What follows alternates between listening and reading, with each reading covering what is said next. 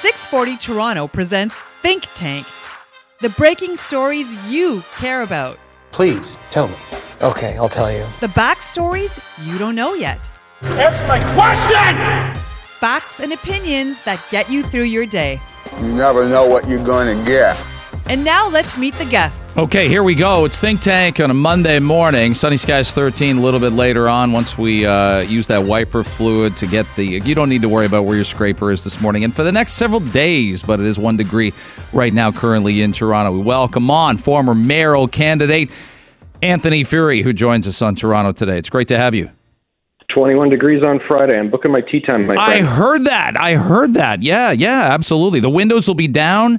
And the sunroof, no, I'm not going to do that. Never mind. I'm not getting that. I'm not that crazy. Warren Kinsella joins us as well, who you can read his work in the National Post and the Toronto Sun. And he's also a consultant with Daisy Group. Sorry if we don't mention that often enough, Warren, your Daisy Group work. That's quite all right. What do you charge? And can I be laying down on a couch? Can you be part consultant, part psychiatrist for me in these tough times? No, I'm one who needs one. I'm not one who can be one. All right, let's start here, guys. And our first topic is all about this over the weekend. Cafe! And an Israeli Zionist cafe!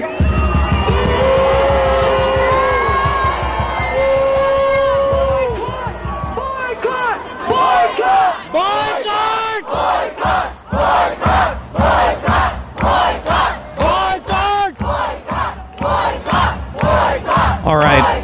We saw a lot of reaction to Toronto demonstrations on Saturday evening, Anthony. I was stuck under the Gardiner when the Gardiner was closed. It was chaotic. People getting out of cars, walking, cops riding bicycles ahead to make sure protesters weren't going to get to the Gardiner. Let's start with your reaction, Anthony, to what you saw and heard on Saturday evening. Well, my reaction is that when I see people protesting in front of an embassy, and we have a lot of protests over the years in front of the American embassy, on University Avenue, on the consulate, I should say, the Israeli as well, at Yonge and Bloor. Well, that's fine. That's the place to do this. But I think what we're seeing now is things really bleed into challenging directions where I don't think the police should be tolerating it when it comes to potentially blocking a highway. That's one thing. That's a general public safety issue. And then when it comes to deciding to divert to a Jewish business and to chant a boycott, whoa, hold on a second here. We're going in some pretty troubling territory. Up in Ottawa, they had something even more disturbing when they were up at the consulate, and then they said, well, we're actually going to go protest in front of an anti-Semitism conference. I knew people who were attending it. They were told by police, you can't leave this conference. You have to wait for an hour for us to get the scene under control. And then eventually when they let people leave, they had to leave through the back door. It's like, wait, you have to leave an anti-Semitism conference, through the back door, hide your face, hide your identity because they're protesting this conference. I mean, this is not okay, Greg. Warren, what did you see in Toronto this weekend? Something that made me really sad and angry. Cafe Landwehr, where this so-called protest took place, was founded in 1919 in Berlin. And the founder had to move his cafe from Berlin to Tel Aviv, to Israel, in 1933 with the rise of the Nazis and the targeting of Jews. And, they were very successful in Israel, and they decided to open up in North America. So they've got locations in Canada, and they've of locations in the United States. And guys, if you look on the menu, there's nothing on there about politics. There's nothing on there about any of the issues that we're all grappling with right now. It's Italian dishes and Mediterranean dishes.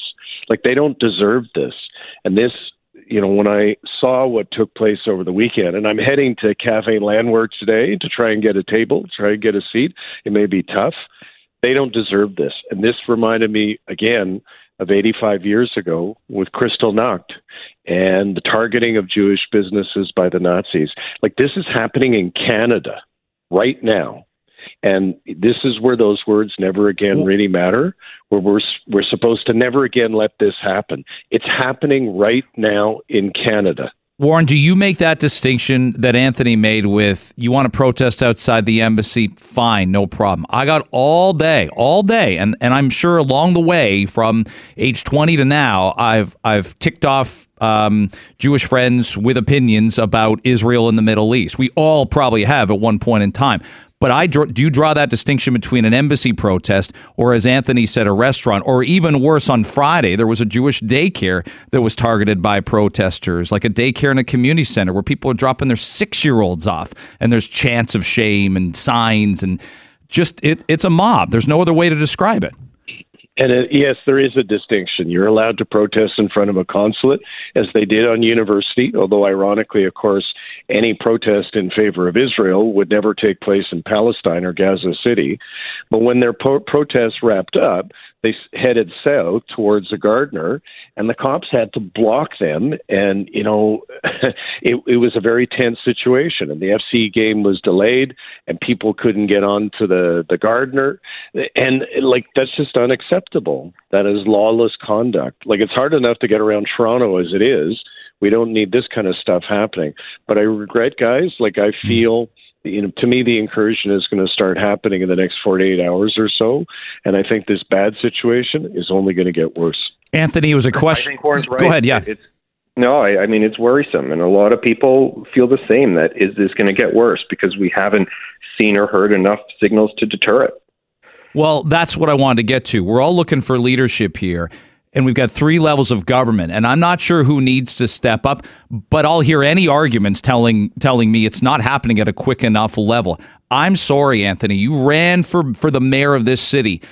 I know enough about you to know that yesterday you wouldn't have been silent. You would have somehow gotten near some form of communication, recorded a video statement in your backyard where you explained to Toronto residents, I know what happened yesterday. That'd be one thing. And 2, it's not an easy solution, but here's where we're going to start. And I got none of that from Mayor Olivia Chow yesterday. None of us did.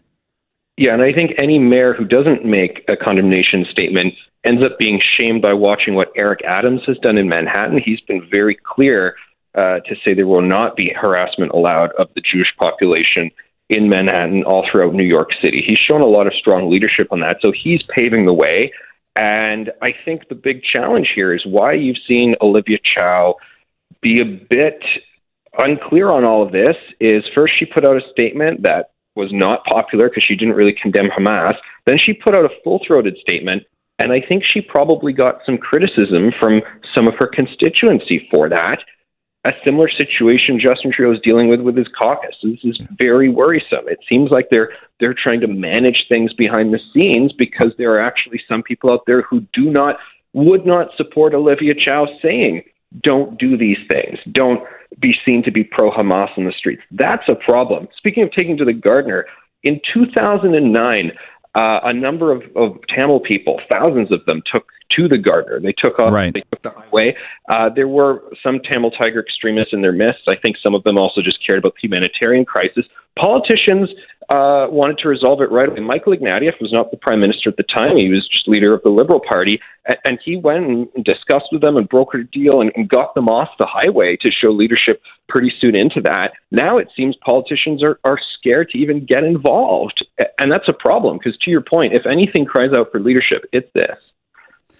Warren, it's one of those scenarios where I look and I say, absolutely, all that is the case. How do you view the dispute within the Liberal caucus? Because I don't mind it because you had Democrats voting to go to Iraq and voting against Iraq. You had Republicans feeling the same way. If we're going to ask politicians to vote their conscience and lay that on the line sometimes, I got no problem. I don't see this as fraying because we criticize politicians when they just lock, stock, and barrel vote for the party line. How do you view it? Well, I agree. We allow for differences of opinion, and we should have more difference of opinion within political parties, God knows. But it should be based on facts, and the most dramatic example I can think of was the so-called bombing of the hospital and 500 dead. Yeah. Well, now we know the hospital is still standing. Like if you go and look at news footage from reputable news organizations like the BBC, the hospital in Gaza City is still standing. And the 500 victims that were claimed to have been created by an Israeli attack, well, they don't exist. We haven't seen them either.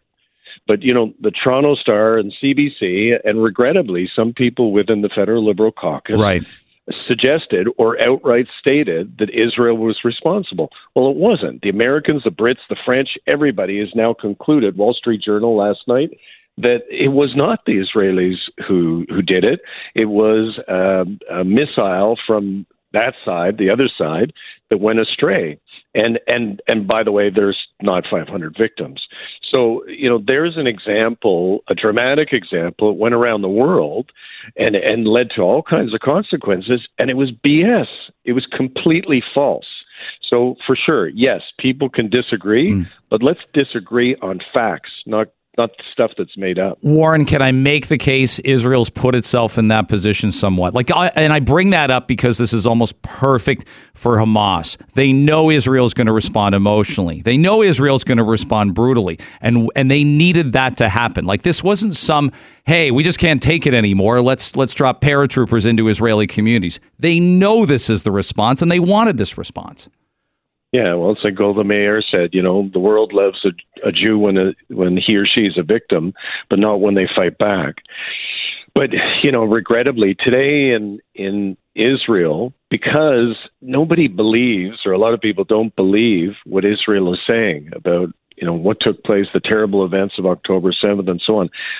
Today in Israel, they're literally going to have to show people, and are planning to show people, the GoPro footage from these Hamas terrorists and the terrible things they did, the torture of people and dismemberment and beheading and cold-blooded murder. They're going to have to show footage to the foreign press contingent because people just don't believe it. Hopefully they do. I'll give you something that I played earlier in the show, and we'll start with you, Anthony, from Jagmeet Singh. And he said it 2 years ago, and he said it after the pickup truck attack, the terrorism attack of Nathaniel Veldman, allegedly, who's on trial in Windsor right now, killing a Muslim family. But I want this tone from these leaders right now. Here's what he said 2 summers ago. There are people literally thinking about whether they should walk out their front door in our country. When we think about what that means, some people have said, this is not our Canada. And I think about what that means when people say, this is not our Canada. This happened in London, Ontario. I lived in London, Ontario for 5 years. I loved my time there. I think about the fact that my parents chose to make Canada our home. I love my home. I love this place. But the reality is, this is our Canada. This is our Canada. Anthony, this isn't a criticism of Jagmeet Singh. He's got the right tone and he's saying all the right things. But I want to know where these type of statements are right now for the Jewish community. It is emotionally draining to look for it and not see it these last couple weeks.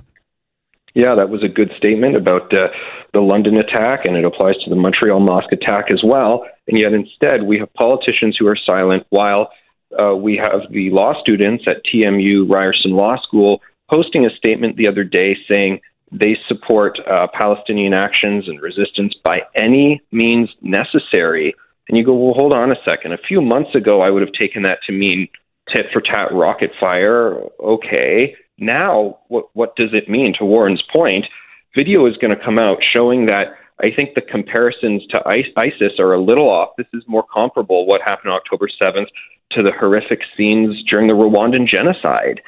And I'm sorry, this is okay? This seems to be included in the by any means necessary. People are actually supporting this. People are putting out statements saying they're okay with what happened, and Jagmeet Singh can't rise to the occasion. Olivia Chow can't try and calm things down in our streets. We got a problem. I wanted to see the premier yesterday too. Warren, when you hear that clip, are you looking for leadership like I am that's similar to that leadership from Jagmeet Singh 2 years ago?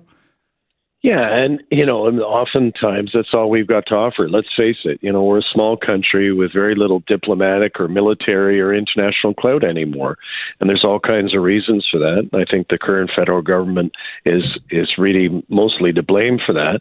So what do we have? We've got our words. We've got symbols. We've got to have our political leaders, the people who represent us in this democracy, saying this is not acceptable. You're not allowed to target a Jewish business. You're not allowed to target a daycare. A conference on anti-Semitism, and Anthony pointed out, this is not what we're supposed to be as a country. It's not what we're supposed to be as a people. And so it is incumbent upon every political leader, from Mayor Chow right up to the Prime Minister, to say, no, this will not stand. this, like, never again will we permit these things to happen. And yes, you've got a legitimate right to protest, but not in this way. All right, we've got Warren Kinsella. You just heard from him there, National Post and Toronto Sun. We got Anthony Furey, former mayoral candidate with True North. Let me bring this up, and this was a little bit earlier. This was Doug Ford last month leading into a potential interest rate hike, and he said this as all the premiers got together for a national conference. Here's Ontario Premier Doug Ford. Premiers and territorial leaders were speaking in Winnipeg at the end of their annual meeting. That's not what I was looking for, but it's basically Doug Ford saying, we can't take it anymore. I got to stand up for the 15 million people in Ontario.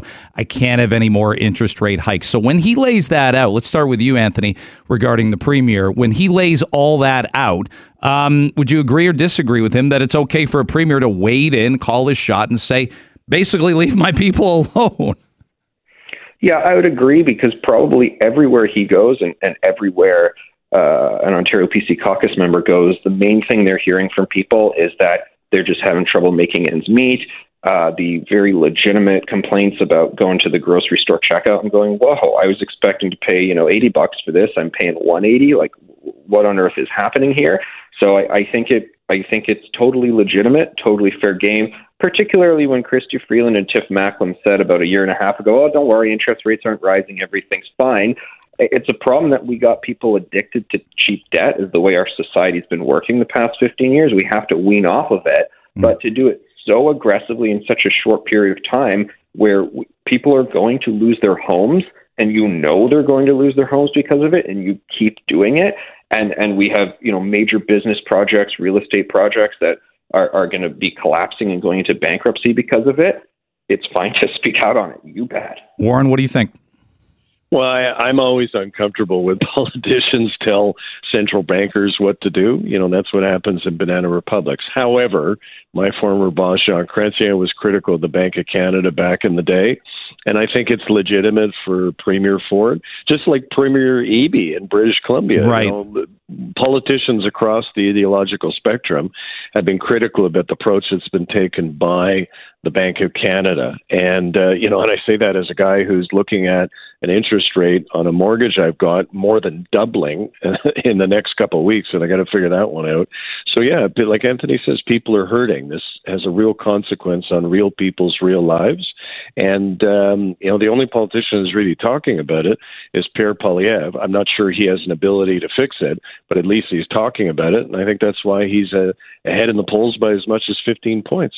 You've also got this scenario, Anthony. I know housing was such a big issue during the mayoral by-election, but I look and I say, if you want to build housing, low interest rates are the way to go. There are construction companies that simply will stop building, or they can't find workers, or they are not going to take on these massive projects. So I know there's some municipalities dragging their feet. I know there's a little bit of NIMBYism, but it's plain supply and demand economics as well for these building companies and the builders and the construction companies to say, we're not doing this at this level of interest. It's killing us. So I went out for a walk over the weekend, and my wife said, oh, don't forget that new sales center is opening. You might just want to check it out for curiosity's sake. I said, oh, okay, fine, because there's a new complex being built near us. I thought, okay, I'll go in and take a look. And I'm used to going into these sales centers, and there's just a flurry of activity, and people have their realtors with them, and they're trying to get a moment of time with the person who's selling the unit so they can be the first to buy it. And I walk by this, and there's one lady sitting at a desk, and that's it, and the place is empty. And I said, I'm going to keep walking because I don't know what's going on. I said, well, this place didn't open this weekend. There was nobody there. And she said, it did. Look at the email. It just opened. Yeah. I mean, there you go. Like, nobody's buying. There's no takers. And this is like a 10-year project that they've probably got hundreds of millions of dollars of loans on the books.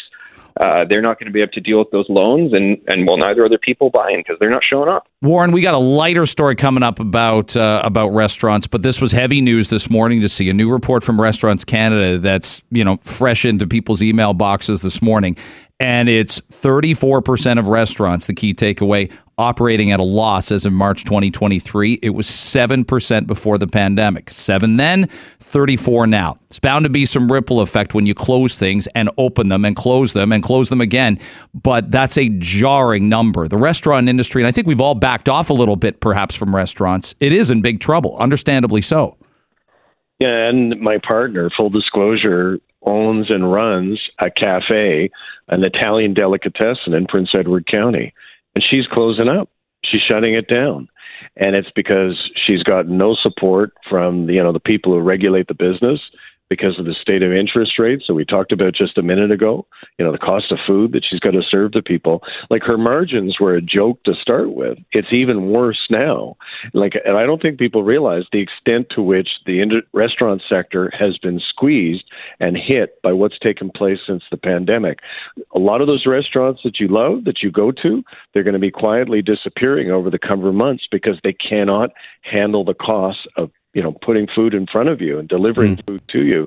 It's a bad situation. It's just going to get worse. Anthony, we talked a lot during the lockout, and then you talked to a lot of small business owners, restaurant owners, and just managers and employees trying to make it work this past spring. And they're not able to anymore, as Warren just documented. Yeah, well, as Warren said, the numbers just aren't adding up. And I think whenever we talk about keeping taxes or fees on the books that maybe shouldn't be there, you could get rid of them, or bringing in new taxes, escalating taxes, enhanced carbon tax. I almost think there's an ethical component to this now. It's like, if you know you're going to be shutting down businesses when you do this, don't do it. Yeah. It's just that simple. All right, let's admire this guy's dedication to craft. This man has finally been arrested in Spain, but he gave it a good run. I'll give you the headline from the National Post. Not one for provocative headlines. We can name other papers that are, and both you two know that. Anyway, man arrested after faking 20 heart attacks to avoid paying restaurant bills. They put this 50-year-old in jail for 42 days following an arrest. He would eat a full meal, Warren, then he would not pay for the bill. And when he tried to walk out, all of a sudden, then the heart attack. I'm thinking, this is bad acting. This guy's not from the Daniel Day-Lewis school. Have the heart attack at the table when you're in mid-bite, Warren. That's how you do these things.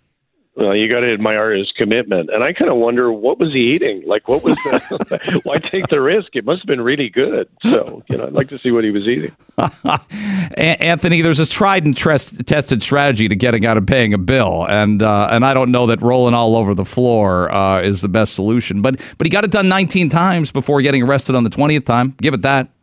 Well, but to tie it all together, we're going to see more creative ways for people to avoid paying bills or to get out of things there. Because, I know thefts are up in grocery stores. So, maybe people will start doing this thing more. Maybe this is going to inspire people.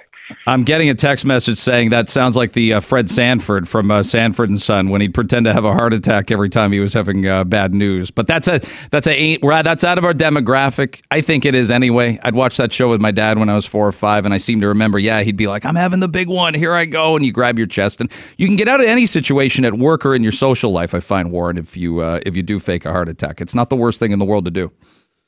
Yeah, but you can't do it like 4 times. Well, I guess this guy did, but it tends to stretch credibility a little bit. When you're doing something like that. Well, 19. You need 19 different restaurants, so you got to be well traveled. You need one of those great guides, to those Fodor guides that send you to each place at a specific time. Guys, thanks for doing this morning. Warren, great as always. Anthony, thanks for stepping in. We always appreciate your contributions, and thanks so much. Thanks, guys. Thanks, guys.